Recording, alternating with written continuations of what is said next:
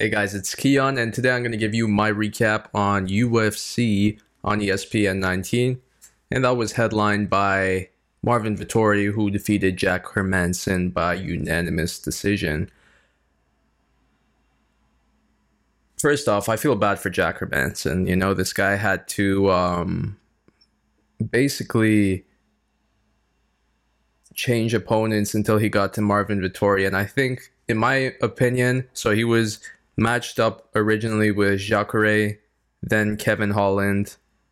Was it Jacare? I think it was Jacare, but he was matched up with those two guys. But in my opinion, I think Marvin Vettori at this point is better than both of them. So he got a much more difficult fight. This is one of those fights where the UFC really put two up and comers together, and I didn't really agree with it because I could see both Jack and Marvin fighting for the title. But I feel bad. I feel bad for Jack Hermanson because all he really wanted was to fight, and he did that. He had his moments, but in general, Marvin Vettori, he's on a different mindset right now. You know how you see fighters and you don't even have to look at their fighting per se.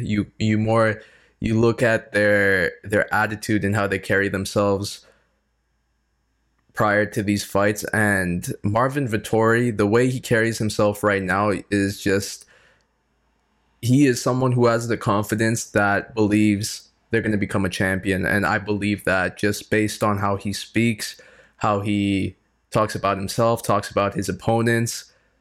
Marvin Vettori, I'm excited for him, man. I'm excited to see what's next. I would love to see him versus Paulo Costa because I think that would be an awesome fight to watch. I really want to see the rematch with Israel Adesanya. You know, that I was actually watching that fight the other day and it was pretty close. Could have went to Marvin Vettori in my opinion. But this performance over Jack Hermanson was very impressive. He basically dominated everywhere on the feet and on the ground. He got clipped, he got scratched, but in the end of the day, he came home with the unanimous decision. And I like his personality. You know, I like the way he trash talks because it's just you could tell he's saying these things because he believes they're true. You know, he's not just doing it because it brings attention. He truly believes he is the best middleweight in the world right now. And I feel that. So I can't wait to see what's next for him. As for Jack Hermanson, it sucks that he lost, but I do believe he's going to have his day where he's going to fight for the title. And I hope he does, man, because he's a great fighter. I think a good fight for him next would maybe be, let me see. What would be a good fight? Honestly, I thought I was gonna say Paulo Costa versus Jack Hermanson. Maybe I actually kind of like that fight more than Marvin Vettori and Paulo Costa because Paulo is coming off of that loss. But Marvin versus Robert Whitaker would have been a fight that I'd prefer more over Paulo Costa. I don't know. Just based on the momentum from both guys, it would be interesting to see who would come on top in that matchup. But that would be a fun fight to watch. But I would also love Marvin Vettori versus Paulo Costa too. I can't complain about that matchup. So Marvin Vettori, he has so many options ahead of him, and I just can't wait. The middleweight division is looking really good again, and yeah, Marvin Vettori is a big reason for that. In the co-main event, Jamal Hill, he defeated Ovince St. Preux TKO in the second round. Jamal Hill, man, he was picking Ovince St. Preux apart. And yeah, I can't say anything more, but impressive win over a veteran. I was going to say a veterinarian, a veteran like Ovince St. Preux to get a win over him. He's definitely the meter as to see if you're the real deal in the light heavyweight division or not. And Jamal Hill, he proved that. He proved that he is. And I wonder what's next for him. I think a good fight would be, who would be good for Jamal Hill next? Jan Blachowicz. No, I'm kidding. Um, that's hard, man. The light heavyweight division, I'm not gonna lie, it's not that great. Isn't it crazy how there was at one point the light heavyweight division was the best division in the UFC? Like when we had that the Rashad Evans days, Rampage, Forrest Griffin, Lyoto Machida, Shogun. Like it was a star-studded top 10 in the light heavyweight division for a while. Like the belt couldn't even be held for more than one time.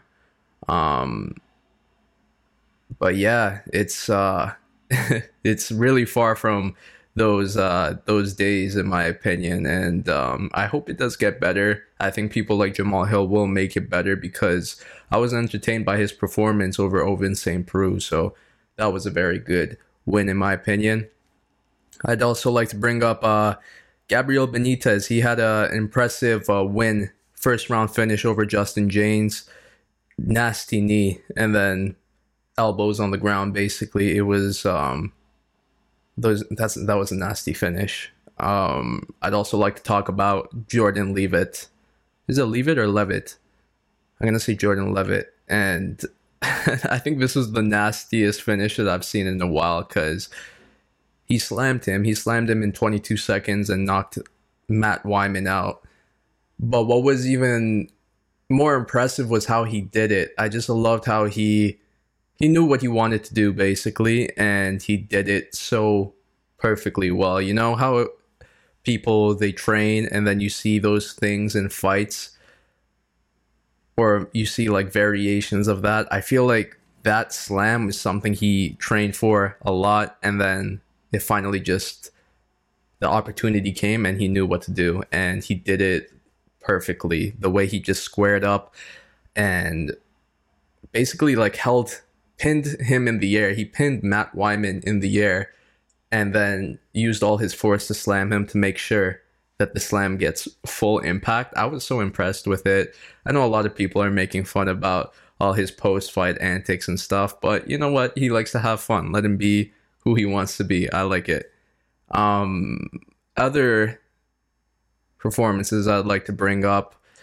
Luis Smoka, I'm happy he got a win. He's actually a fighter I've liked since the Paddy Holohan.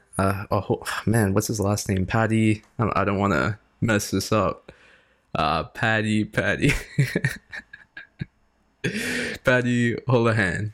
Yeah, I don't even think that's right, but I've been a fan of his since then because he was such an underdog. He was taking up that short notice main event spot with Paddy, and he upset him.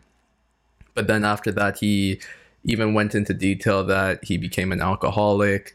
He went on like a 4-fight losing streak, left the UFC, but he's back. And yeah, he lost some fights, but he's also winning some as well. And it's good to see him get a dominant win over Jose Alberto Quinones.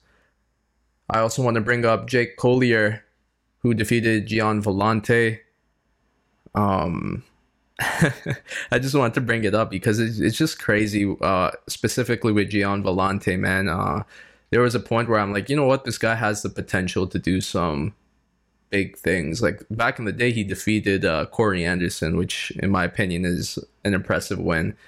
But I don't know. I just it's crazy to see Gian Vellante at this point. I think he got cut from the UFC too, which I'm not surprised about. But yeah, Gian Vellante, man. Jake Collier, I've been seeing a lot of photos of him as a middleweight, now into heavyweight, and people calling it the opposite of Jared Cannonier, basically. And I agree with that. But overall, this was a solid card. It wasn't the best, it wasn't the worst, but I'd give it maybe a 6 out of 10. 6 out of 10 is good for me. What did you think about this card? What are your predictions for UFC 256? I'm excited for that one. And I hope you have a good rest of your week. Bye-bye.